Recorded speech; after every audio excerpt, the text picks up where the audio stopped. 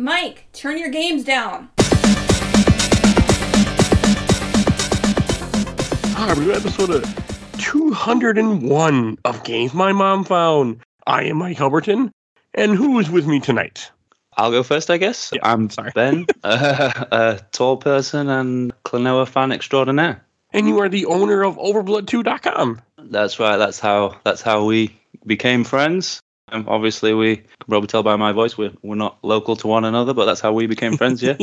Oh, you are in the great country of England. That's correct. Yeah, slap bang in the middle of it. And my other special guest. I am Phil Theobald, short person, but also a Klonoa fan. And me, a guy who never played Klonoa until this past week on a Steam Deck. Well, So- I'm glad you finally got a chance to. Me too. I'm glad I was able to play it handheld too. Oh, nice. How is the Steam Deck, by the way? You enjoying that? Oh God, I love it. I got ROMs on it, and it's perfect. I just gotta get better at playing with settings so I can have save states for everything. But having ROMs on a portable thing like that is just great. Yeah, a pal of mine got one recently. A little bit jealous. It's a wonderful emulation machine. And I'm playing old PC games just like you should do on a brand new device. Nice. Nice. So you pay $400 and you buy a $100 memory card, and you go, and the first thing you want to do is play Vampire Survivors and Klonoa. So That's what I do. and Portal 2. Portal 2 was the first game on it because Oh, very it just nice. felt right because it was Valve and Steam. It I'm like, almost- I'll play Portal 2 again. It almost feels like that should come pre-installed on it. It should. There's also a exclusive game that Valve made to Aperture Deck or something, or Aperture Desk Job. You can play it on computer too, but they made it because of the Steam Deck. Oh, okay. I haven't played it yet, but it exists. Nice. All right, but we are here to talk about Klonoa Door to Phantomile that came out back in 1997 for PlayStation 1. And I played the PS1 version, but I'm assuming, did both of you play the remake that recently came out? I did. Yeah. Yes. Yeah. I'm about 3/4 of the way through it. I don't know if you've finished it yet, Phil. I'm not quite there yet. I actually finished it last night. Oh, Nice. nice. I was very proud of myself. And I assume since you're playing, I'm assuming the remake doesn't come with save states and cheating ways. No. You gotta get good, as the kids say. That don't work out so well for me in platformers. I can beat Bloodborne. I can beat Dark Souls 1 and 2. I cannot beat platformers for the life of me. Goodness. I just cannot do it. I'm terrible at platformers. I'll be honest. I played the original back when it first came out, and in the late '90s. Loved it, of course. But and then I played the Wii remake when that came out as well. But I will say that I had forgotten how difficult this game can be. Okay. Yeah, playing through the new what is it, the Fantasy Reverie version. Yeah. And I was playing it on the Switch. And yeah, by the end of the game, it gets tricky. Mm-hmm. It gets really tough. Yeah, I think I can definitely agree with that. I'm kind of exactly the same. I played it when I was younger, and then recently picked it up when Mike kindly got in touch about this. And I think I'm kind of at the point now where the game kind of gets difficult. It's kind of a steady, probably around, I guess, like the fifth level, the area where you go up to the clouds. I think it is. There's a notable spike in difference from difficulty for me there. That's sort of where I am now. See, I'm glad it's not just me, because at first I thought, because I'm the guy who never even beat Mario 3, for like an example. I'm just not. Platformers had never been my style of game. I mean, I played them over the years, but I played all of them, and then all the great ones like Mario World, stuff like that. But I've just never been able to. I'm never good at finishing them. I get to a certain point where I'm like, okay, this is getting too hard. Let's go on and play an RPG where I can level up.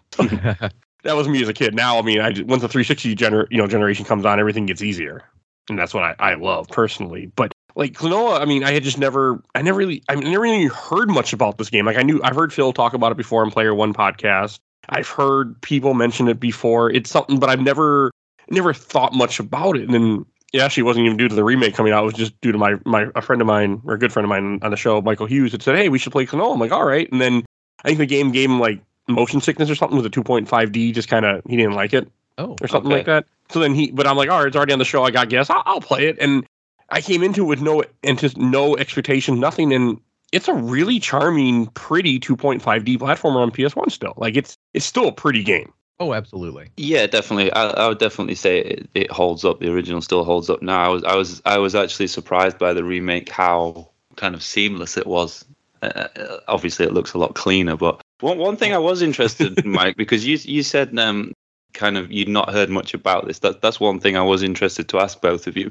Obviously, not being in America, was this game kind of popular on the PlayStation at the time it came out, or because I'm similar? I don't think I ever met anybody when I was a kid who kind of had a copy of this game. Everybody had Crash Bandicoot, everybody had Croc and stuff, but nobody had this. Was it the same with you guys? Oh, definitely. Okay. Yeah, I didn't even know it Go existed, to be honest. Yeah. I will be honest. The only the reason I first became familiar with this game was, and I'm a fair bit older, I believe, than both of you. I'm 34. When I'm this 35. game came out, you guys are talking about, I played this back when I was a kid. When I played this game, I was working at the official U.S. PlayStation magazine. Oh. And I was doing freelance work for them at the time. And one of my jobs was to look at the contents of each month's demo disc, because this was one of the magazines that included a demo disc with games on it you could play on your PlayStation, and then write little blurbs about each one just to let the readers know what is on the disc. And one month there was this Namco platformer called Klonoa: Door to Phantom Isle, and I had never heard of it before and was just like, okay, I guess I'll see what this is. So I popped in the demo disc and started playing it, and I forget exactly what was on the demo, if it was just like maybe the first level, maybe the first two, but I was blown away immediately. Just, whoa, this game is beautiful. It's super charming. The music's great. And it was the mechanics, the enemy grabbing and jumping mechanics were really, really clever and really fun. And that sort of set me off the path of being a Klonoa fan. But yeah, as a whole, nobody in this country cared. Okay, so it wasn't just me. Okay, because I just God, like this would have came out. I know I said the year earlier, but yeah, I would have been younger, and I don't even. All my friends were mostly, we were in RPGs at the time, Final Fantasy stuff like that. That was our thing, and maybe Metal Gear Solid at some point. I know we got into that, but yeah, I never heard of Klonoa. So okay, I guess the physical's pretty expensive for you guys as well then. Oh yeah. I mean, I don't collect games anymore, other than I collect Steam icons that I can install on a computer and never play. That's about out now. But like, I'm glad I don't collect games physical. Also, like, this wasn't one that was like, I guess this was on the PS3. This was also like, this was remade for the Wii, which I know is also like, I think ridiculously expensive now too. Mm-hmm.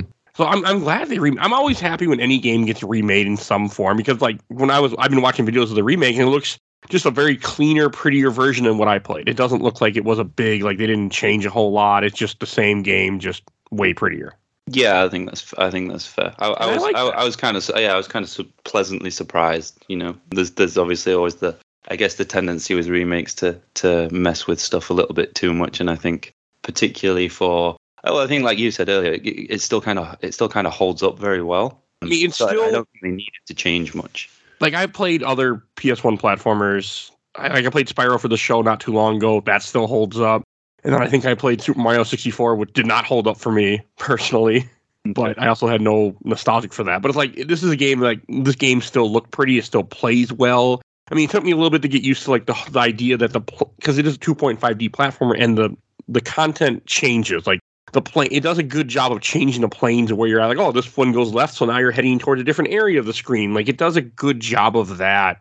And when I did first play this, I did jump on an enemy and get hurt right away. I'm like, oh, not that good. So, that was the first thing I did. I jumped on a moo and nothing happened. So just interested, how long did it take you to total this thing? Oh, to what? To complete it, to finish. Oh, with save states and everything, I'm not sure. Maybe 5 hours of gameplay, my guess is, or so. Okay. Yeah, I like I said, I just finished the Switch version, the remake, last night, and my total playtime, and again, no save states or anything, but just under 4 hours. Okay. Oh, good job. Nice. Oh, thank you. It took me. Sometimes my brain couldn't comprehend the way to play this. Like, there were a couple parts, especially near the end, where you had to hit a big moo and then make him bigger and then jump on him, and I had to watch a video because I couldn't figure out that puzzle. So I'm like, I didn't know I could make him get big and then jump on him. I thought he would hurt me, so I didn't touch him. Oh, jeez. Right. Okay. So it took a second. Interesting. Yeah. But I feel like this game, like the whole concept of what you do with enemies, because you can't jump on them, you have to you grab them. You have like a grab attack, and you can grab them, and they're like a big ball above your head, and you can either use them to attack other enemies, or you can use them for an extra double jump, essentially. And to me, it felt like a unique concept for platformers, because I don't think I played another platformer that was like this. Yeah. Fair. I think I'd agree with that. Yeah, I don't think there's any similar mechanics sort of in any other game that I've played. It was just funny to me when I tried jumping the enemy and failed. And I feel like it works well. I think the levels are very creative, like the way you do it. I know there's a whole story in this game. I was paying attention to some of it, and I know some people have a really big history with it, like when it came to what the story meant and everything. I was watching reviews. Because the one thing I like to do, I like to kind of get, especially in a game that I didn't experience, I like to get other people's takes on it and see what they thought of that game, what their history is, because I had none. So. And it's interesting. A lot of people really there were people on YouTube that had a lot of strong things to say about this series. Yeah, I think it seems to be one of those series that people that like it really like it. Absolutely. Yeah, I think people that kind of played it at the time generally a positive response from what I've kind of read online and stuff. But that's always been quite difficult because, as I say, I've never really met anybody that's actually played it. So.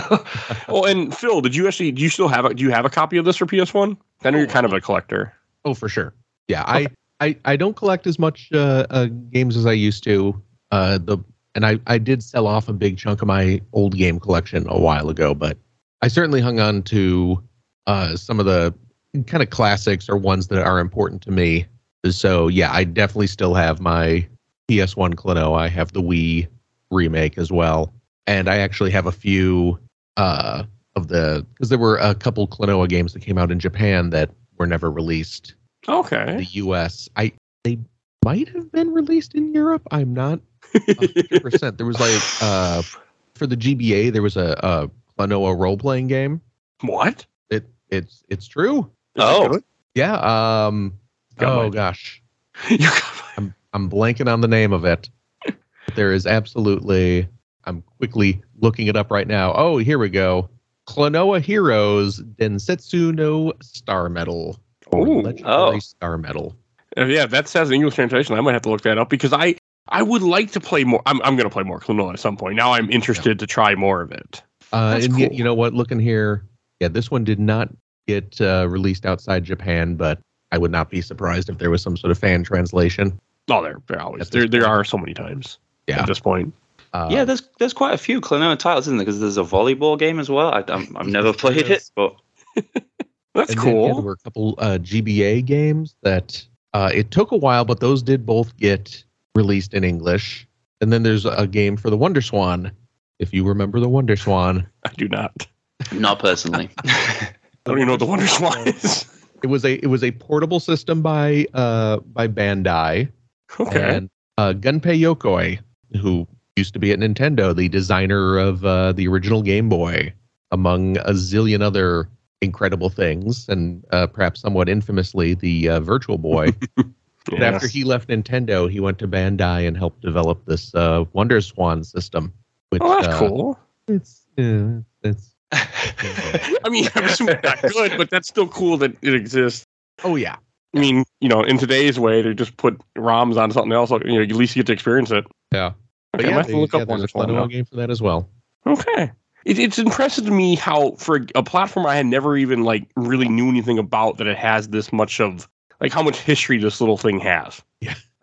Because, it isn't something that's really talked about. I mean, I consider myself a pretty big gamer, but I was an RPG gamer until really the PS2 site. I got way more into the PS2, and then from there on, I went more in other things, like 360 especially.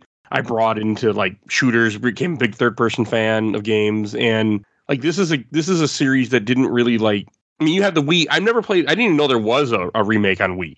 Oh wow! I also hate the Wii, but that's yeah. I didn't even know that either until I started looking up Klonoa stuff the last couple of days. That's cool though. I'm glad that especially in today's market, I'm glad that games are now that this game has been remade. It's on Steam. I mean, once you're on Steam, you're going to be on Steam in one way or another forever. So right. I mean, even if it takes it off Steam, it's still going to be somewhere available for PC. So it's not going to go away this time. But the gameplay itself, I feel like it's simple enough, but also, I mean, it's gonna be cliche, simple enough, but challenging as you learn the game. But it does a good job. Like, I mean, I probably could have, figured this out over time and done it without save states. But when you play a game a week, you don't really want to spend, hours doing the same level. I think it's good how they and I certainly still think this now. I think it's quite good how many different kind of ways there are to use the very simple mechanics, because there aren't a lot of mechanics other than the kind of one that we talked about where you can kind of zap an enemy and use it as a projectile or to do a double jump. It's quite cool the way that they introduce that in a lot of different ways. There's stuff you've got to fire the projectiles in the background. I think we said earlier there's ones where you've got to kind of do multiple double jumps. In fact, I don't know if either of you guys have played the I guess you'd call it bonus level on there. I have no idea what you're talking about. That one is brutal. Which one's the bonus level? Called Baloo's Tower, I think it's called. Oh, is this only in the remake? You have to unlock it. I'm not sure if it's in the remake. I would assume it is. But because in each of the levels there is like 6 phantom millions. Yeah. I want to say, is that right? Yeah, the little like villagers that you have to rescue. Yeah, they're in like the little bubbles that you shoot them out of. Right. Or ignore them. Yeah, if yeah, or that. But I'm pretty sure it's if you get all of those in the game, there's a level that becomes available. That's cool. I need to go back. I did collect them all. I just did not play the bonus level apparently. Yeah, so that one's I remember playing it like briefly, and I went back and watched a video of it earlier, and it was kind of one of those situations where I was like, was it really as difficult as I remember it being? And it still looks kind of brutal now. Like, I think in the normal playthrough of the game, there's probably only a couple of situations where you use more than sort of a double jump, if you want to call it that. Whereas on this one, it is just one after another, and it's pretty infuriating. I mean, you start off the level and it gives you like 10 lives pretty much straight away. So that's kind of an indication of Okay, I like when games have that, like a platformer has a super hard thing, but it's put away somewhere else that you only get it if you unlock it. I like it when games do that and it's not part of the game and forcing me to want to murder the game. You earn it. I'm okay with that. Extra challenge if you want it. Yeah, I like when that's there. I mean, because some people, hell, when I was younger and like especially in the PS2 era when I was in high school, so I didn't really work yet. I liked it when a game had more stuff. Like, okay, I can make more use of my $30 game I just bought. That I won't get another one for a few weeks, like at my next page. Well, I had like a part-time job, but like it's nice. I mean, now as an adult, I'm like, I just want the game to be quick and done. But but no, I like when games have that, especially during this era when you're catering, you're giving people more stuff for their money. And a platformer doesn't have as much to begin with because it's a platformer. So that's good. And this is a relatively short one too. Yeah. Which was nice. It's not a super long game. I mean, I can definitely see there being, replay in it, like to go through it again. Like I didn't go for all the unlock animals. I don't know the PS1 version if you keep replaying levels or not. I don't think you can. I think the game just keeps progressing. I think you're right. I think that's another thing that you might unlock is the level select if you do something in the game. I'm not sure, or maybe that's just a cheat code. I'm pretty sure there was something where you can get a level select, but it's not like there natively. Yeah. It could have been. I mean, for me, when I beat the game and the credits rolled, I went, "Oh, that's nice," and I deleted it off my Steam Deck and moved on. But it wasn't for lack of. I just had to get on the next thing. But that's cool. Can we talk about the villain in this game? Sure. Because that's one thing that I really liked. To say that this is like a platformer, and I know, like you said earlier, Mike, there's kind of a lot of the people that really like this game. There's quite a lot of backstory to it and what have you, but. There's just the main villain on his own. I always thought for a platformer was pretty creepy. Yeah, you kind of used to your sort of like your enemies in Sonic and even Dr. Neo Cortex. They're kind of cartoonishly villain-like, whereas Guardius in Klonoa I feel like was a genuine attempt to make like quite an intimidating foe. That's fair. He's genuinely kind of creepy. Yeah, and the way that he talks as well. Like I know that none of them, for anybody that's not played, that there are kind of like there is dialogue that you have to read, but Klonoa doesn't actually speak, and none of the other characters actually speak, do they? They all just kind of make different noises. It's kind of a weird sort of like made up language. Yeah. And Guardius obviously has this made up language, which is kind of creepy enough, but most of the characters in the game are obviously like what you would probably expect from a game that has that kind of color palette. They're very bright and cheerful and very high pitched, and Guardius is not like that. He's got a very creepy voice. He's got a really creepy aesthetic about him. I always thought that was kind of probably quite a brave move for a game that's obviously intended for a young audience. Yeah. I mean, he's got the crescent moon face helmet thing on, and yeah, he is a real creepy. And like, I love his little buddy for some reason. I really like Joka. Like, I thought that little guy, he looks like a little jester thing, and he's constantly giving you boss fights for the most part and failing and always a step ahead of you. I really liked him in this. I don't know what it was, but he's a cool little sprite. I mean, not sprite, but model. He is cool. One thing I don't want to, I'm not going to pretend that I'm some sort of Klonoa knowledge base or anything, but one thing I did read on the internet, which was quite interesting, about the original intended design for Guardius was, what is it described as here? I've got it in front of me. Described as a magical-esque clown, and he kind of looks like a really large, evil, menacing Joker character. Okay. And I think they kind of obviously tried to make it a little bit more friendly in some way. So I think Joker kind of is quite a good bridge between the kind of colorful landscape and aesthetic of the game and Guardius that's quite evil. Yeah.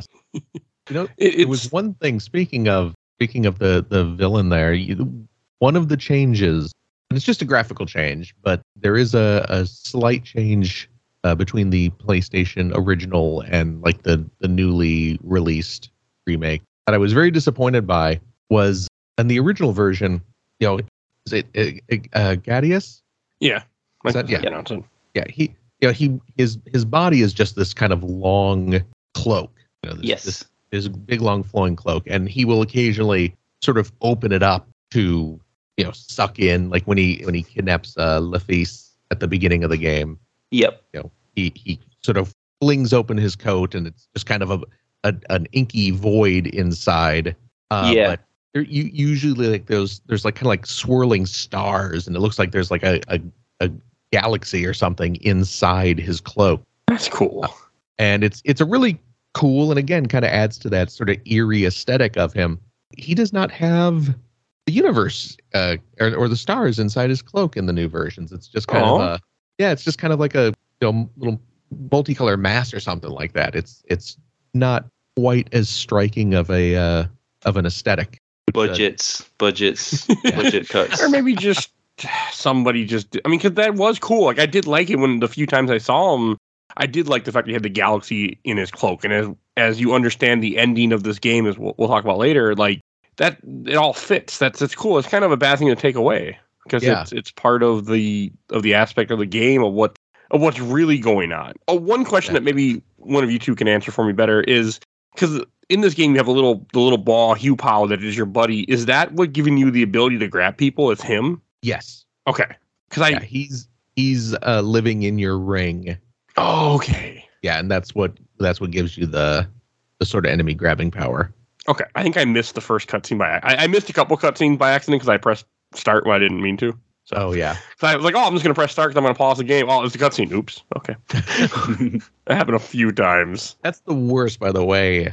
If you don't know if your game lets you pause cutscenes or not. Yeah. Thankfully, the game I'm playing for 2 weeks from now, Metal Gear Solid 4, left me pause the cutscenes because they never end. But they kind of have to, yeah. Some of those cutscenes. Oh God, go on for like half an hour. That's what I got going on shortly. So I'm trying to play through that game. I'm also watching a video of the remake, and I seen in the Phantom the new release. I seen in there that you actually have more health too. I see that they because the health bar in this game in the original PS1 version you have 3 hearts.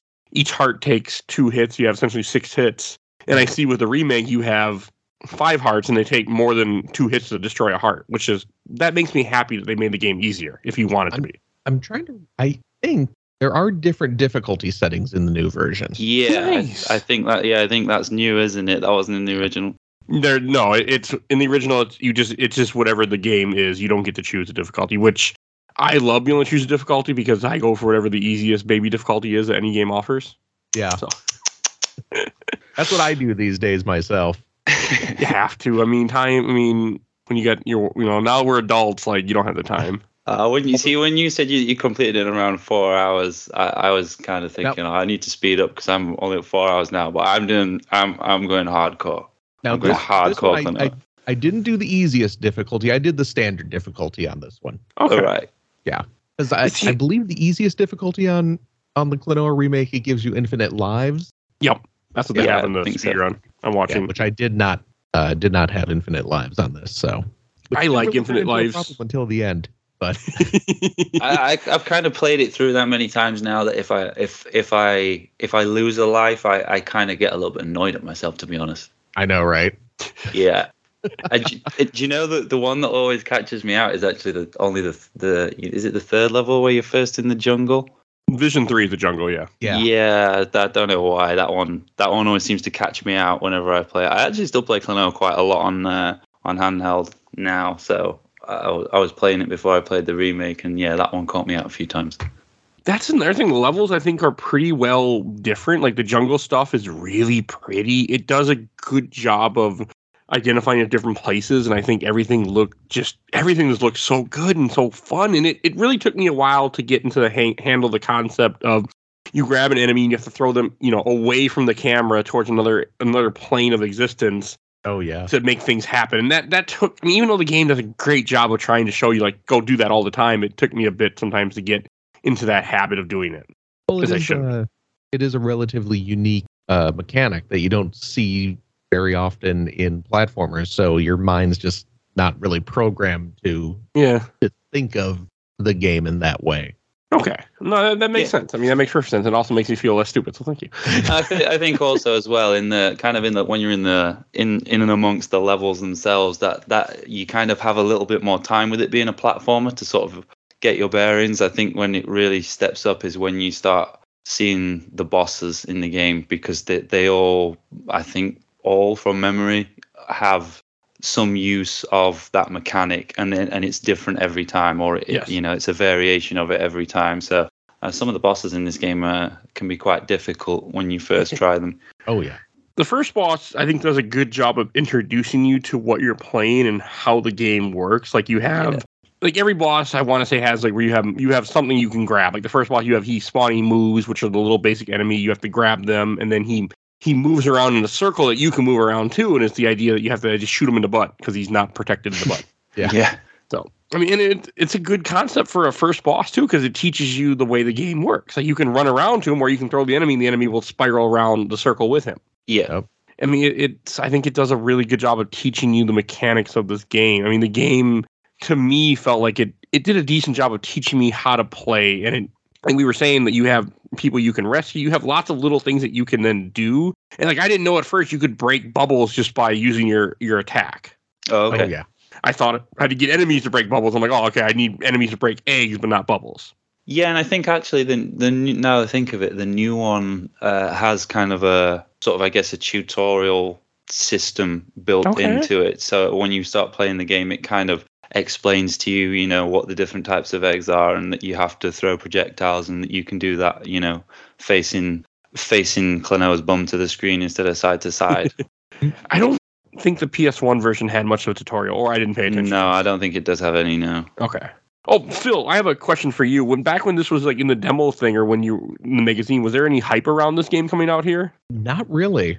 I mean, like I was saying, when I saw that demo disc, that was the first I'd ever heard about it. It's not like Namco was hyping it up or anything beforehand. Okay. And even afterwards, you didn't really see anything about it. I'm trying to think if there were a couple like print ads, but they didn't hype up the game that much. Which is sad. Yeah, because it's pretty immediately charming when you see it. It's a very pretty game, especially back then. It was a really nice looking game. Yeah, it really is pretty. Yeah. I mean, like that was something that I went into and I was really kind of blown away by just how pretty it is still. And I mean, I play a lot of retro games for the show, and some are really ugly. PS1 is not the best. PS1 64 is not the best era to go back to, by the way. Oh no, you're absolutely right. I think you do. I think though you do have kind of have more of an appreciation for how game developers and creators had to be creative in new ways to get the most out of limited hardware. I always think it's quite admirable when you play something like Klonoa and it still holds up today because they obviously, just thought about how they could make it as beautiful as possible with what they have. Oh yeah. I mean, plus I've said this before, and I'll always say it. It has a lot to do. It has to do with like the era. PS1 64 era, the polygon didn't age as well like sprites have. Like sprites still look beautiful for Super Nintendo a lot sometimes. Like you have some game that just like some of the RPGs just stand out still. Final Fantasy VI, for example, still amazing. And like, I mean, when I played Spyro, Spyro was all right, and it's still pretty. Like you play Metal Gear Solid, that game is awesome, but God, it does not look good anymore. So I mean, those are ugly ass polygons, but I mean, it's still a great game. But like, just polygons just don't look the same as we've been introduced to new things. And Klonoa didn't have that effect. Oh, Klonoa, one thing we also, for the jumping, you also have a small hover, which really reminded me of Yoshi and Yoshi's Island for some reason. All that went through my head, but it's not very good hover. Okay, it's like that's just what I saw. Well, and it's one of those things too with these polygonal games, and you're right. It's very rare for an older polygonal game to hold up visually these days, just because it's so easy to just look at them with the lower polygon counts, and it just kind of looks like a blocky mess. But some games, when the artists understand how to best use the limited polygons they have, and especially how to draw really good textures to slap on them, it goes a long way. Like this game really took advantage of the polygon count. They had really good artists doing the textures. Something like the Mega Man Legends games. Oh God, yes. Still look really, really pretty. You can say what you want about the Mega Man Legends. I love both of them, by the way. And you know what? I like the first one, but I really, really like the second one. And I know they're not everyone's cup of tea, which is fine. But whatever you think of the gameplay, they still look great. Yeah. I mean, they look primitive, certainly, but the aesthetic of the models and of the texture work still holds up and still looks really nice. And Klonoa is the same way. Yeah, agree. And that was just surprisingly. I mean, one thing I want to talk about is the second boss fight where you fight a whale, or maybe not a whale, whatever the hell this dolphin looking thingy, and like it's a pretty fight. Like, and it's very third dimensional because, it fits that 2.5D stuff and makes it feel three dimensional because she jumps out of the screen at you, and the only way to hurt her is either throw, which I didn't know this until after I watched videos, throwing the moves at her when she's in the water. I thought I could only hurt her when I grabbed the enemy off a spike and then threw him when she jumped towards me, which I missed a lot more because of that too. So, but it's very pretty. Like they did a good job of making how everything looks, and I really, really appreciate that. And that's a fun boss fight too. I like how you rescue her I think her son, and then you're like, oh, my mother, and she's being corrupted to be evil and work with Joka. Yeah. Yeah, and also one thing that I don't think we've mentioned yet, which kind of goes hand in hand with the overall aesthetic of the game, is the music. Oh yeah, like the music is, I don't think I think quite a lot of people do it nowadays, but Klonoa is one of those games where I can legitimately listen to the music just on its own, because it's just really, I mean, it's so catchy and it just sounds great. It fits so perfectly well. Sometimes you get good music in video games that doesn't necessarily fit the situation, but wow, Klonoa just gets the music totally, totally right. And that's one of the main things that I'm really glad they didn't screw around with in the remake. and just lifted it, because if they'd have tried to do anything to change it too much, that would have been really, that would have taken away a lot of the kind of Klonoa immersion that you get from playing the game. The music's great. Oh yeah. Yeah, it perfectly sets that sort of just relaxed, dreamlike mood they're going for with the game. Yeah, definitely. I had it off most of the time. How dare you? I play a lot of games without music. Plus, it helped when you're constantly loading save states. It's just nice not to hear music. So, but yeah, that's just a me thing. It's not to the game's fault, and it was the times that I was playing it were. If any of your listeners are going to play, then don't do what Mike did. No, listen to music. I mean, I also played this game at inopportune times where I could not have music playing. Let's just say because so we'll just put that out there. So it needed to be on silence. But it's just how I play games. I play when I can. But no, music. I did turn it on every so often because I wanted to make sure I at least heard a little bit of the music. And I did like what I hear. It wasn't for me. It just didn't interest me. I mean, I have a very weird thing with game music because if it's not from like particular games that I played when I was a kid, I don't care about it. Like I'm very particular about my game. Otherwise, I have no connection. If I don't have a emotional connection to that music, I won't care to listen to it. Okay. No, I'll have sound on for some games. I try to play most games with sound if I can, but sometimes if I'm constantly loading, saving save states like I was in this, I don't like having music sound because you hear the same thing over and over again because you keep dying. Like I was watching the remake video. I really want to get the remake now because it just looks so much easier. Like this game, it did have a lot of checkpoints. I do want to say like this game had a good amount of checkpoints throughout levels where you hit a little clock and it checkpoints you. It just without the infinite lives, I would have died a lot more than I would have been comfortable with. Yeah. Because I tried playing this game legit at first without save states. I couldn't get save states. It was because I couldn't get save states to work on my Steam Deck. So I'm like, okay, I'll play legit for a little bit. And it didn't take me long before I was in Vision 2-2, I think, or something maybe. And I'm like, okay, I can't do this legit. Like I just died and had to start over. And I'm like, start the whole level over again. I'm like, I am not good enough. And I don't want to get good enough. So that's very mature of you. So I just cheated so I could get through it in time. But now that I'm seeing the remake, I'm like, yeah, when that goes on sale on Steam at some point, I am picking that up so I can play this game again a few years from now. I might, somehow play the other version where I can actually play through it much easier. Because that's one thing I love about modern day games, like the 360 era. They added so many checkpoints for most games. I can't remember what the third boss is in this game off the top of my head. I'm trying to figure it out, but I cannot remember. It'd be the one in the jungle. Is it the one where you have to bounce on the springs over the big bud enemy? Is that the third one? Oh god, yes. Okay, yeah. That was a cool fight. He's like a giant plant guy that moves are just being sacrificed to you for some reason, and then you're kind of on a platform, and there's like 6 springs that you can double jump up, and the only sort of vulnerable point on the enemy is for you to drop one of the projectiles into kind of the top of its mouth, which is facing upwards. That was probably a terrible description. Yeah, it worked. I mean, hey, I'm watching it, but no, it's a giant plant like thing that goes back and forth, and you have to jump over it, and his weak spot is its giant mouth. Yeah, that's a much more eloquent way of putting it. Yeah. But the one thing I thought about this game constantly is like, God, moves are really expendable. Like if he just didn't send this army of little enemies at you, he would have never saved the day. If he just didn't send his minions at you all the time. That's actually a really good point. Yeah.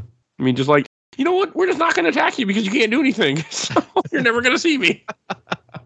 Because, even in the boss fights, they just didn't send minions after. He's like, oh, I'll just let the boss take care of you by himself. He doesn't need all these stupid minions. Game me over. But I just thought about that. Like, God, you're not a very good enemy.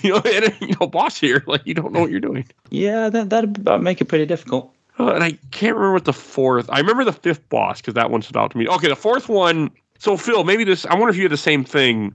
When I was playing the 4th boss fight, which is like a giant dragonfly weird thing, I kept thinking of Mystical Ninja when you fight the little guy on the kite. Oh, I'm trying to remember, and I should remember this 4th boss. It's some kind of like thing in the background, and then is that where you're swinging backwards and forwards? Yeah. And then you shoot. You have to grab the moves and throw the moves at him to hit the color pieces. But because of the way that the level was moving, it really made me think of Legend of Mystical Ninja Super Nintendo. I could see that, yeah, because you're swinging in and out of the screen. Yeah. And you're dodging like columns that are being set up, so you got to kind of keep running back and forth as you're moving in and out. Yeah, I can totally see that, actually. And I actually heard the music because I didn't have music on. I heard the music in my head from Mystical Ninja came out like, I'm like, oh. It's just it would pop in my head immediately. I was like, I want to play Mystical Ninja again. But it was a cool boss. I thought it did a really good job. Just again, how pretty everything looks. I'm gonna keep saying that. Oh yeah. And I think they were memorable boss fights too. I think this was another one that they're all pretty different too. in their own way. I mean, they use the same mechanic, but they're different enough. Yeah, it's kind of like what Ben was saying before is they really took that relatively simple mechanic of grabbing and throwing enemies and finding a way to mix them up and make it feel like you are doing something different each boss fight. I really like that. For sure, and I think there's a good balance between using. Well, no, not necessarily a balance. I think there's like a good step up through all the bosses of how difficult those different ways that you use that mechanic are. It gets progressively, as you would probably expect, it gets progressively more difficult, but the ways that you have to defeat the bosses become more kind of, you have to think about each one a little bit more, I guess. Oh yeah, no, I mean it's fair. I mean it teaches you, and the game gets harder like any platformer should, but it doesn't, like, especially watching the remake and seeing what the easy mode has with infinite lives and how much damage you take. Like, I really wish I would have played that version now, because I think I would have had a blast. I mean, I had fun, but I would have had a blast playing that version and not felt like I was cheating, because like I would definitely say that it's a strange one for the remake, because I think the original holds up so well, but at the same time, I think I would probably advise, if someone was going to kind of step into this for the first time, I would probably recommend that they do try the new one. I don't know if you would agree with that, Phil. You obviously played it quite a while ago, so yeah. No, you know what, I would have no problem just recommending people dive into the remake. Yeah, at this point, it's just more quality of life, stuff, and that. Yeah. And when you make a game easier, because I mean, again, I'm assuming PS1 era still would have been the whole rental issue that creators had. Yeah. We don't want people beating our games in a rental period, not buying it, so we're going to make it harder so they can't beat it in rental period. Good old Super Nintendo Genesis did that. I know that. So, and I'm assuming it was a thing in PS1 era too. I can't remember offhand, but I'm assuming it's a thing. And I also found it was creative, like when you have, like, as you beat levels, you always have the book turning, and you see the little people that you saved, or in my case, sometimes there'd be no people that would pop up. Like, I was saving people at first when I thought there was a point, but when I realized the point was to make them on my little map, I'm like, I don't care. If you're there, I'll grab you. If you're out of the way, I ain't going for you. Like, you can just stay in. You can stay in the show. Well done for realizing that was part of the mechanic where you're just not saving any of them. I was like, empty book.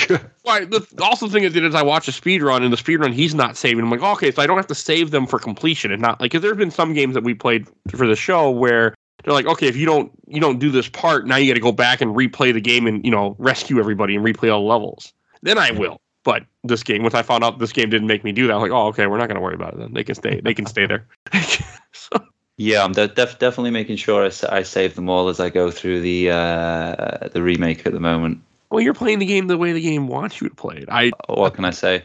I just am a cold-hearted person, I guess, in gaming. I'm like, you can let those little polygons stay in the shell. I'm a good lad. I am not. But I can't remember what game. There was a game where I wasn't rescuing people or doing something that I was supposed to do, and I thought it was optional, and it turned out it wasn't optional, but I can't remember what game I was. I know it's happened to me a few times in games where, like, example, Spyro. I would rescue a certain amount of dragons. Once I got to a point where I found out I didn't have to rescue any more dragons, I did not go out of my way ever again. So, I was like, we're all done. All right. Forgot that. It's been a while since I played Spyro. Good game still. And then the fifth boss for Klonoa. I can't remember what that was. No, fifth. Sorry, I'm on fifth. We did talk about fourth. Fifth was when you finally fight Joka, which I thought was funny because it's like the big villain turns him against you, even though he's not really. He's like, I don't want to fight. Turns him into a monster. And it's in the fifth world. They add a day-night cycle, which I wasn't a big fan of for this little area, because you can't hurt enemies when you're in the night cycle, and you fight ghosts that you can't hurt that just chase after you. You can like bump away, and that was a little annoying to me because it was way more challenging. Yeah. I think those stages you end up with a lot of moving platforms that you kind of end up having to stand around and wait for them to come back to you and that kind of thing. I was just going to say about the moving platforms. Yeah, that's kind of the first time it introduces those, and I think that's kind of the first time I remember in the game that you kind of are forced to use the kind of floating hover thing. I know you mentioned earlier, Mike. Yeah, you really have to in those, and you are right because it's usually pretty useless. Yeah. So sometimes it can make things a little bit harder because it's kind of not. I'm sure there are probably other games where you do have a brief hover, but it's not something terribly common. So like there's a few times even now where I get caught out by hovering when I shouldn't, or vice versa. Yeah, there were many times. Plenty of times. I hovered when I shouldn't have and died. Or would have died. But because that was my brain was just I should hover after a jump when it's like, no, you really shouldn't. You should just end your jump because it ain't gonna help you very much, but cause you more issues. But I don't know, I just really I like that you finally get to fight Joka near the end. That, like, he's been giving you trouble throughout this entire game and sending these enemies at you, and he's always one step ahead of you. I'm assuming, because I know there's a cutscene at one point where, like, oh, that's Grandpa's house, and then you just watch Grandpa get killed. Yeah. His house get burned down. Oh, yeah. It's pretty dark. There's some dark parts of this game. In fact, I was talking about the bonus level earlier. Yes. So there's a bit of dialogue in the general kind of plot of the bonus level is that Baloo takes Lepisi to the tower, to the top of his tower, and you have to get up to the top and rescue her. And you get there, and it turns out that she's not interested in him romantically. And Klonoa actually turns around and says, he's too old for her. So there are some adult themes in this game. Okay. I did enjoy the last world, the 6-1, 6-2. I thought those were good, like, because there is a whole story of this game where you're rescuing different people from each of the different areas, and it kind of varies on the area that you're at, like what's all going on. Like, you have just random people, and then you're in a sun temple at one point, and then it's at the end of Vision 5 before you get to the last section, you find out that your friend that's been with you, Hugh Powell, is actually part of these sky people or something like that. I think it's after that. Yes, he's the Prince of Dreams. All that went through my head is he was Mallow. Mario RPG. I'm like, oh, it's Mallow. Same idea. Turns out he's a prince. Exactly. But except I think because you're like trying to rescue his family or something, right? In the end, because you're trying to save the dreams or something. Yeah. Something like that. Yeah, they're trying to fill the world with nightmares. It's just come to reality. We can't have that. No. Okay, I paid attention to some of the story, but mostly I was just playing through the game and not really concerned. Yeah, it's one of those that does have you do kind of have to keep up with it a little bit. But I do also think part of that is just naturally when you're inherently lazy, like myself and many other gamers are, you're forced to read text and go along at the same time. It naturally makes it a little bit kind of. Well, my issue was I kept skipping cutscenes when I didn't want to, so I was a little confused with the story because I skipped things I didn't mean to skip. I read all the text. That is actually another little tweak that they made in the remake is for skipping cutscenes and things. You kind of there's like an on-screen prompt now that lets you hold the button to kind of skip a section, but you can't really do it by accident. If that makes sense. It does. I like that. I like being able to pause cutscenes in games in general. That's a big thing to me now because it's like sometimes I don't want to skip a cutscene. I'm trying to pause it for one reason or another because I have to do something really quick. Sure. And I don't want to skip. And that happened with this game where something would, I'm like, oh, I got to put it, I need to pause it. And I thought I'd be, and it was a cutscene, but I didn't think it was. And I'm like, oh, well, there goes the cutscene. Because I did care. Like, I cared about the characters. I cared about Klonoa. I didn't care about the people I was saving, but I was interested in what was going on in the game. I was interested in that. The remake also gives you the option during cutscenes to hold down one of the shoulder buttons to sort of fast forward it. Oh. So you can still see it and get the gist of what's happening, but you're not, sitting through the entire, because there are some pregnant pauses in this game. The cutscenes do kind of play out a bit slowly. I am 100% buying this remake at some point on Steam. Probably $10. But you also get Klonoa too. Yeah, which I saw that, which I am really interested in because I now that I see how much easier they made it, I'm 100% on board that I really want to replay this again at some point. Probably won't be for at least a year to 2 years, but I want to replay it now. Yeah, because I'm pretty excited to play the second one. I've a full confession, never actually played it at all. Oh wow, I didn't know it existed until not too long ago. So hey, yeah, no, I was one of the weirdos who was there like day one when that was released on PS2, and I was at a GameStop. I ran into a GameStop. Oh yeah, it was crazy because when that came out, I was working at an old magazine called Game Now, which only lasted for about 2 years. But we were It was a Ziff Davis publication. We were still in Oak Brook, Illinois, which is just right outside Chicago. But I was on a business trip. I was actually out in California in the San Francisco Bay Area. I was visiting LucasArts. Oh. I forget what they were showing. I forget what I was there for. Probably some Star Wars thing. But while I was out on this business trip, it just happened to be during the release date of Klonoa 2. And I was so excited that after the day's events at LucasArts, I was back at my hotel, and it turned out that the hotel was relatively close to a mall up in Marin County. And I walked over to this mall and found a GameStop, and they had probably gotten like 2 or 3 copies of this game. So I grabbed one of their copies, and that was my big business trip expense, was buying a copy of Klonoa 2 to play when I got back home a couple days later. That's cool though. But yeah, I was not going to miss out. I don't care if I was on a trip. I could not miss out on a new Klonoa game. Plus, it really is fun buying games on trips. Like I used to love doing this. Like when I went to Chicago with some friends. God, this is a few years ago, before COVID.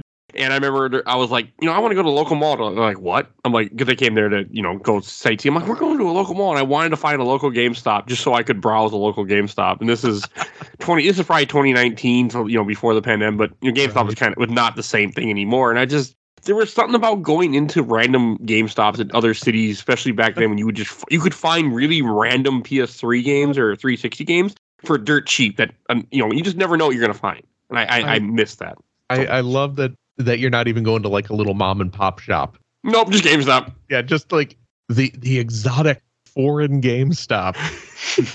Hey, back then in 2018, 2019, or before then, GameStop used to have they would have really dirt cheap stuff that you might never I have a lot of Japanese anime games or something I would find this is $5, never heard of it before. Let's buy it. What is it? Who knows? I'll never play it, but it's in my collection now. And that was what I used to love doing, but GameStop is terrible now. So, do you now? Because I am originally from the Chicagoland area, so do you happen to remember which mall you had gone into? Oh no, I just know it was ghetto. I can tell you that much. But no, I don't remember where we were. Okay, I'm from Milwaukee, so I went to Chicago a few times, but I can't remember where it was. It wasn't in downtown Chicago. We were away from there. I've been to the Vertical Mall in Chicago. Oh, jeez. A couple times, but there's no GameStop there or anything. I was in Chicago. I went with my wife. I think it might have been 2017. I went with my friend, but I went with my wife in 2018 or 2019, and we went to the Vertical Mall and a few other things. Okay. Yeah, 2019, because I already started the podcast. I was playing Majora's Mask on the train, so I remember that. But no, Chicago was awesome. When I went there, I went to the Navy Pier and they got a Bob Newhart statue. Oh man, or a sculpture or something in Chicago. I want to say it's on the pier, Bob Newhart. Really? I'm pretty sure, because I remember I have a picture with it because I like Bob Newhart. Oh, man. I mean, now, keep in mind, I have not lived in Illinois for probably about 25 years. So I grew up there, but it's been a long time since I've actually lived there. It's a cool city. I want to visit more, because I went there last time, but I did a few things. We saw the Bean. We went to Navy Pier, but I want to go back again. That's it. It's a cool city. But I just remember one of my Uber drivers, we went to Wrigley, is it Wrigley Field, right? Yes. And then we talked about the White Sox, and he's like, yeah, don't go there after night. He's like, don't go in that area after night. He's like, hey, don't be there. It was just funny to me. Now, wait, was it by Wrigley Field, or? We went to the Cubs, where the Cubs play. Okay, yeah, that's at Wrigley, yeah. Okay, we went to the Cubs one, and then we were talking about going to White Sox, and the Uber driver was like, you don't go there. Yeah. Yeah, that's kind of on the south side of the city. Yeah, he was like, don't go there at night. You won't be happy. It's not the best neighborhood. But no, I don't. I just remember being upset because the hotel I stayed at was across from the Trump Hotel at the time, and I didn't know that. And I got to the hotel, I'm like, fuck. And I looked up in the sky. So I just remember that too. But no, I want to go back to Chicago again. Yeah. Yes. Oh, go ahead. I was going to bring up Klonoa again, but so was I. I was going to bring up a little bit of trivia. I wasn't sure if you guys were aware of this, because now neither of you played the Wii remake. Is that correct? Correct. Okay. I didn't know it existed. So, well, then you may not know then that because Namco. Well, was probably Bandai Namco at that point when that game was released. But when they announced it, they announced it as coming out in Japan, and then they announced that they were going to be bringing it to the West, and they were considering redesigning Klonoa for the North American release. And I don't know if this was if they were going to use the same redesign for a European release, but they Namco put out an image of the new Klonoa. They were going to give him a makeover. Yeah, I did see this. Yeah, it looks very different. Yeah, and his body looks the same, but they removed his hat. He doesn't have his iconic Pac-Man hat, and instead of having the long ears that kind of hang down, he has more like kind of like cat-like ears, where they're triangular but they're very large. They look almost like bat ears. Yeah, like pointy, aren't they? Yeah, that's weird. And it was such a weird idea that they felt that they had to I guess they were trying to make him look a little edgier, make him look a little cooler. It was the time. Yeah, I mean, if you're gonna sell some cute anime game to a bunch of dumb Americans, you gotta make it look cool. But the fans and the crazy thing is it wasn't really a bad design. He didn't look bad, but it was just like not Klonoa. Why? Yeah. Why would you do that? You have because he looks more like a teenager. I'm watching a video right now of like a more teenager Klonoa where he's more of like a 12-year-old Klonoa in the PS1 game. Yeah. But that's part of the charm of it, is that he is a younger type character and he's not edgy and I don't got time to rescue people like the way I was playing the game. Like I don't know. I don't like that. I mean, I'm watching it right now and I'm like, no, I like the way he looks in the PS1. Yeah. The fans the fans sort of revolted and were like, no, we don't want this. So thankfully Namco backed off on the sort of bat ear redesign. And they did kind of it seems like they sort of aged him up a little bit before the re-release, but they at least kept his old character design, which was good. That's cool. And did the Wii release play like without Waggle controls, I assume? I hope. I don't remember it having waggle. That's good. But it's also been a long time since. Well, yeah. I mean, this came out 2009. I mean, I remember Wii games being so cheap that I worked at a Target in 2009. I remember that so much shovelware crap. Oh yeah. Oh god. I don't think we didn't have. I mean, I worked at a Target, but yeah, we didn't have a copy of Klonoa. I did not. That would have something that would have stuck out because I spent a lot of time just reading back of games. So my job was boring because I worked at Target, and I couldn't leave electronics. So not exactly that much going on. I don't know how big of a release it got. I can't imagine it was. They're not printing as many copies of that as they printed of Smash Brothers. No, or the other shovelware crap. Oh, shovelware crap. They printed lots of like weird $20 games. Shoot the chicken or something stupid shit I remember seeing all the time. Oh god, I remember those sales, and I'll never forget. I try to every so often I'd be like, why don't you go to GameStop and buy this game? It's cheaper. And I said that a couple times. I really did not like my job. I was fired, but not for those reasons. But I always remember that. Okay, that's something curious. That's cool. I kind of want to. I'm watching it right now. The Wii, at least it looks really pretty too. The Wii version does look very pretty. Oh yeah. Well, again, you're starting with a base game that looks as good as the PS1 version. You'd have to work hard to make Klonoa look ugly. The thing that I want to talk about last is I want to talk about the final boss fight stuff and the ending of the story, because I think that's all pretty good. Like you finally get to Gadius, whatever his name is, and I feel that. I was a little surprised how long this fight was, because I did not, I'm like, okay, this is going to be the end of the game. I'm at the final boss, and in the first phase, you have him in like a circle thing where he's the galaxy behind you, and you're throwing enemies at him. And I like that fight a lot. But at the end of that fight, I said, okay, I beat the game. And I texted my friend. I'm like, Mike, I beat it. And the game's like, no, you didn't. But I thought it was cool because it had like 3 different phases of the fight, and I just thought it was a really cool fight where you throw things into his cloak, into the galaxy cloak. Yeah, I really liked that. Yeah, you're in that. You're inside a giant rotating ring, so the ground is constantly shifting under you. Yeah, and then he doesn't die like you thought he did. But it's a cool concept where people, I guess there were people that you rescued or that you had something to do with in each of the different areas that you fought in, who then join you and then operate cannons to, you have to grab, you have to grab moos and throw the moos in the cannon. So then once you load all the cannons, then they can shoot him and hurt him. Yes. It was a really cool fight, I felt. Oh, yeah. I wish that I'd finished playing the remake because I can only vaguely remember parts of the final boss fight. That's what YouTube's for. Yeah, that's true. That's true. I mean, hey, that's not the end of the fight either. Like, again, so I texted my friend again, I beat the game again after the end of this fight. Nope, there's a third phase. Because I usually watch speedruns of games a lot of times before I beat, depending on the game. Like horror games, I watch a speedrun completely before I really touch a game, so I know what I'm getting myself into. With this game, I was watching speedruns up to where I was, and I would stop when I got to it. When I'd watch an area, then I would stop, do the area, then watch more. Okay. And when I got to the final boss, like I watched enough to know what to do. I'm like, okay, I'm just going to play the game. And then after I kept not finishing, I'm like, okay, I'm just going to watch the rest of this damn video to make sure how much I got left. Because you have a third phase where you fight a giant face in the background that looks terrifying with crystals. And I had a super hard time hitting those crystals. I just could not get the aim right for some reason. Really?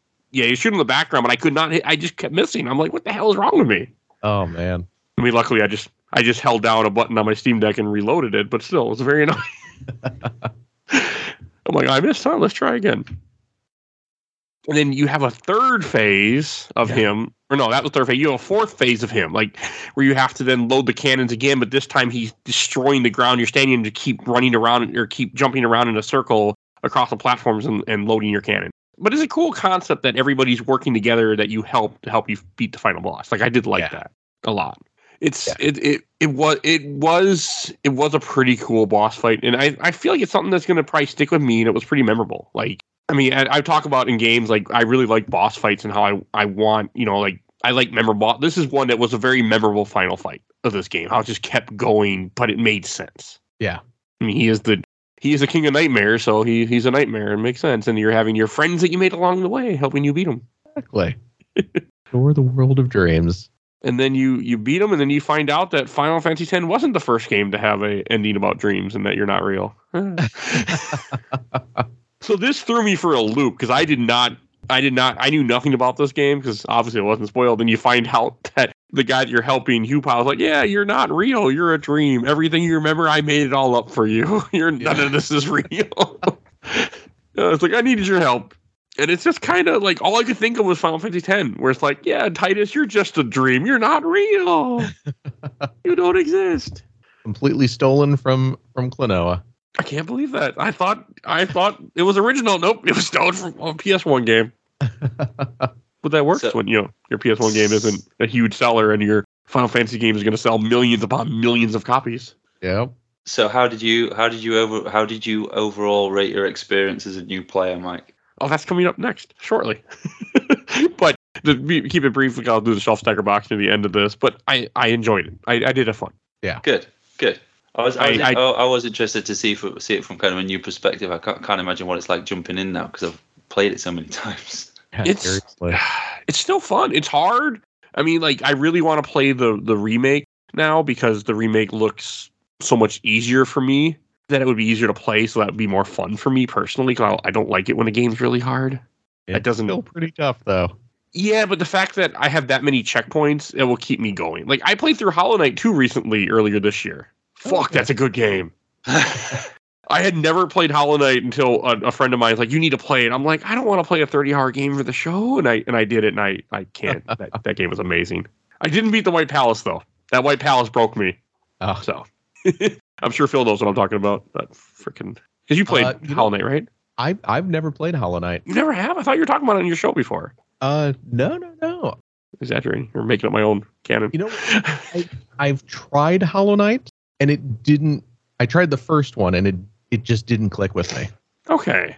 And I know a lot of people really love that game, but the beginning is really hard. Really. It's once you get past the beginning of the game and you get I don't even remember if one of your early movement, it's not the double, you only double jump to way later, but you get like a dash and then the game starts to make more sense, but it is a super challenging game at first. Yes, I should go back and give it another try and watch videos. Yeah. I mean, everyone loves it.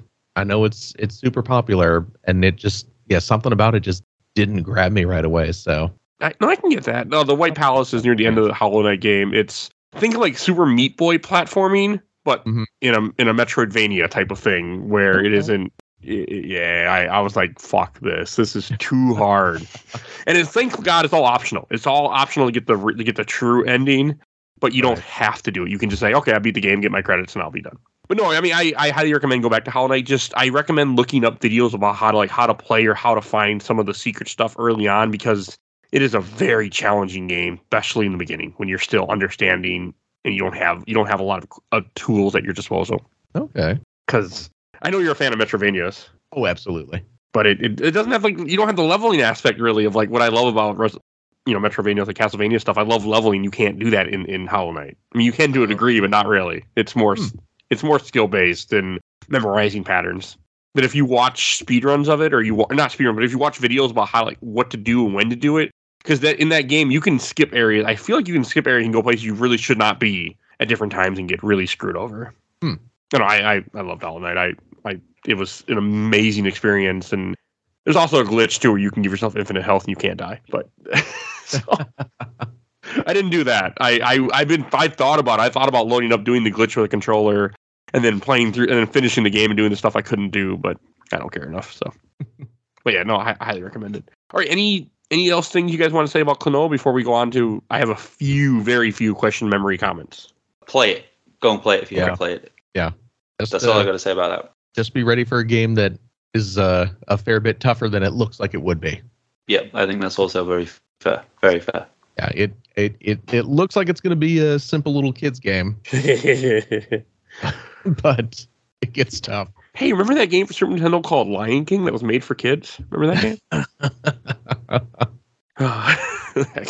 I remember. That game is so damn hard. Okay, I have two comments from two different groups. One from the official Laser Time community. Joe M posted a tweet from May 09 from Matthew Perry. He says, about to try a new video game called Klonoa. I'll let you all know how it is. I'm 39. I don't know why he shared that, but that's what he posted. So yeah, I guess that would have been the Wii release came out. So anyone curious, at some point Matthew Perry played Klonoa. All right. Like the guy from Friends? Yes. Okay. Yes. Chandler Bing, who went on to do... Hopefully he thought more of it than he thinks of Keanu Reeves.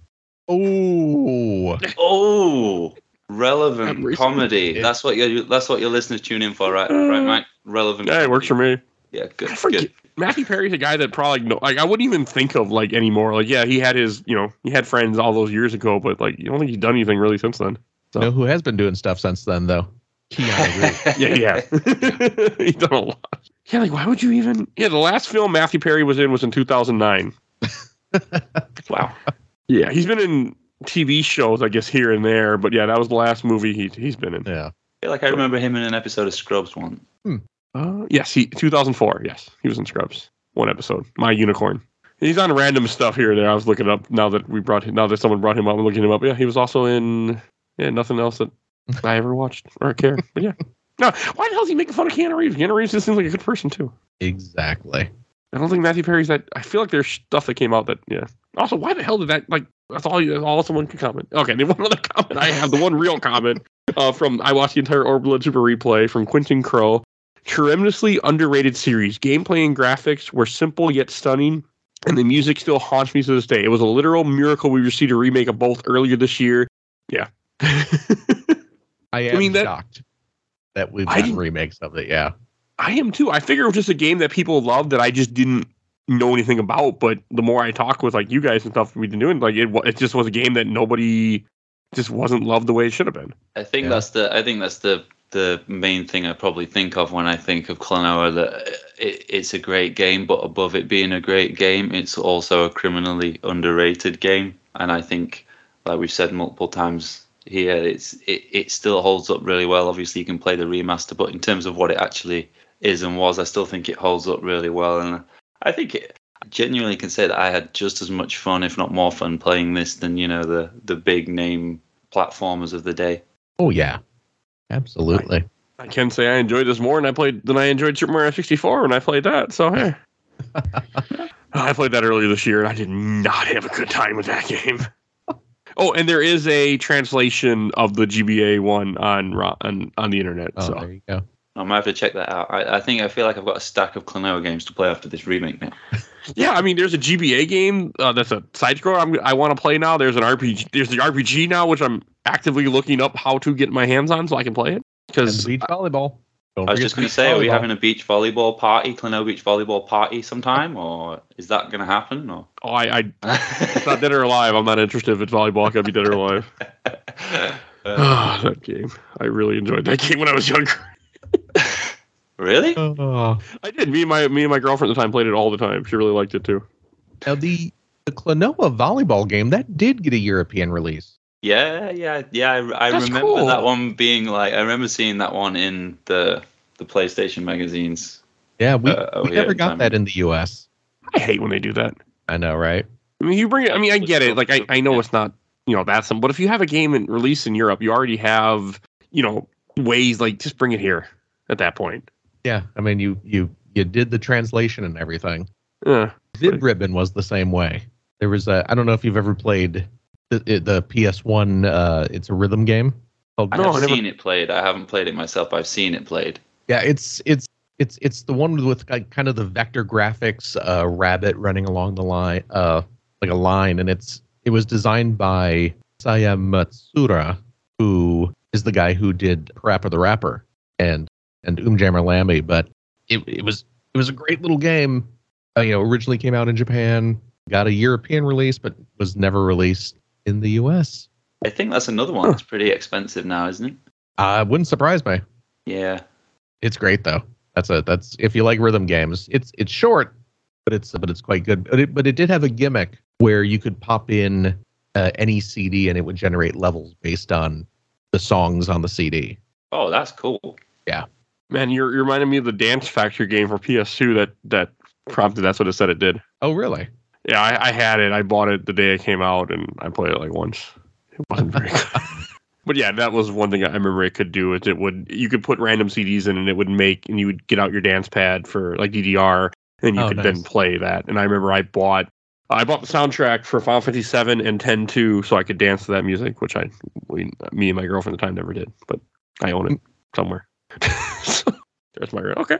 And right now I'm trying to get Klonoa to work on an emulator. I can try it out because I really want to play that now. You completely got my interest. That's going to be my goal for today is to make that work. Excellent. I want to play it on my Steam Deck and Klonoa RPG now. Yeah, I've got a remake to finish. All right. And that brings us to our last section, Shelf Stacker Box. Shelf being something you really like, stack being something you like, but not as much, and then box being something you disliked. And I'll go first. I'm going to put, I came into this game with no expectations. I had no idea what I was getting myself into or what I was going to think. And I had a lot of fun. I had a lot more fun than I thought I would playing this game because it just wasn't, I didn't think it would be for me. I mean, platformers are not my thing, but I'm going to put this version in the stack because it was too challenging for me, but it was still really fun. And I had a great time. And now I'm interested in a series that I had no expectations I didn't care about at all. Now I care about this. Now I actually care about this series for the first time. So nice. I find that impressive that I care about it. So Cool. So yeah, I'm definitely going to play more. I'm at some point now I want to play Klonoa 2 and I'm going to be making this work later today so I can play the translator ROM. So the GBA. So he's going on the stack. What about you, Ben? I've kind of got this game, a physical copy of this game, so you probably guess for me. I'd probably go as far as to say it's probably my favorite platformer from the PlayStation. I wouldn't dream of saying that it is the best because obviously everybody's different. But yeah, for me, I just think it's got the perfect balance of visuals, music, nice story to follow along with, some really memorable characters. And yeah, as I said a few times, it still really holds up, and I definitely recommend that if you want to play it, then go ahead for the remake because it's about as close to the original as a remake could be. So yeah, I love this game. Okay. And what about you, Phil? Oh, absolutely. Put it on a shelf. Put it on a dedicated shrine with all the other Klonoa games. I love me some Klonoa. Always have, always will. Pretty much all the reasons you guys have talked about. Yeah, it's It's definitely one of the best 32-bit platformers around back in the day, and yeah, it still holds up. Definitely holds up. So, highly recommended from me. Okay. All right. And Phil, where can people find you at? Oh, my goodness gracious. Well, I do, as you mentioned earlier, I'm a co-host of the Player One podcast, weekly show that we have been doing for, oh, golly. Are we coming up on year 15 at this point? That's a long time. It's been a lot. Oh, boy. Has it been a long time. We are recording our 835th episode later this evening. So you can find me at the Player One Podcast, playeronepodcast.com, or if you want to, well, I don't know how long Twitter's going to last. But, I'm Whimsical Phil over on the Twitters for whatever that means these days. But yeah, you can find me there for now. My guess is if it fails, like it's working at the moment at the time of this recording, that somebody else will take over. Oh gosh, let's hope something gets straightened out. I am enjoying watching the train wreck of this all happening. It's a very momentum of don't put your money where your mouth is, and maybe you shouldn't open your mouth sometime because like. Yeah, I think from the sound of it, he bought Twitter for $44 billion when it wasn't worth that. Right. It definitely feels like the dog finally catching the car that it's been chasing and not knowing what to do with it, and it might just get run over. Like when one of the comments that was made that made me laugh, like, oh, you can't support this through just advertising alone. It's like that's how TV works, and so many other things are supported by advertising alone. Like you can do it. I mean, you're just stupid. So. I mean, same idea like when, Warner Brothers Discovery, they bought each other, and they're like, okay, now we have to figure out how we can get rid of all this stuff to make money. Like, yeah, stupid people. All right. And Ben, where can people find you at? As we mentioned at the top of the episode, the reason we are sort of acquainted with one another is because I made global headlines when I wrote the only English walkthrough for Overblood2.com. So if you fancy getting weird, then you can find me at Overblood2.com on social media at Ben Spate. Oh, right. And if you enjoyed this episode, we have over 400 other episodes you to go listen to in our giant catalog of games my mom found. Unfortunately, no other Klonoa yet. So there will be more at some point. At this point, I can pretty much say that. And so definitely go check out. We do movies, comics, video games. I do whatever the hell I want to do. Just go check out our giant catalog. I want to give a shout out to my awesome intro and outro, courtesy of Helena at Hell Hasphere. You can follow her on TikTok. She made our wonderful music, so definitely go check her out. Also want to give a shout out to my buddy Bill Tucker, who started the MCU movies with me. So and he started his own podcast, Gamer Looks at 40. So definitely go check him out. He did all the reviews with me, and he's on the show quite often. And we do have a Patreon. If you want to help support the show, as little as $1, you can go vote in our Patreon poll. Our current poll is what Christmas movie is not a Christmas movie should we cover? And there are 4 options for you to check from: Ghostbusters 2, Lethal Weapon, Gremlins, or Batman Returns. Ooh. So that you get to decide which one of those we're going to cover. I know. Right now vote. It's tied. I know which one would be my vote. And we also have a Discord. You can join our Discord and chat with us. And please follow us on Facebook, Instagram, Twitter, and on YouTube. You can find us on YouTube, but audio only. And I think that's everything I need to say. So we will see you guys all next time. Bye, everybody. Bye. Bye-bye.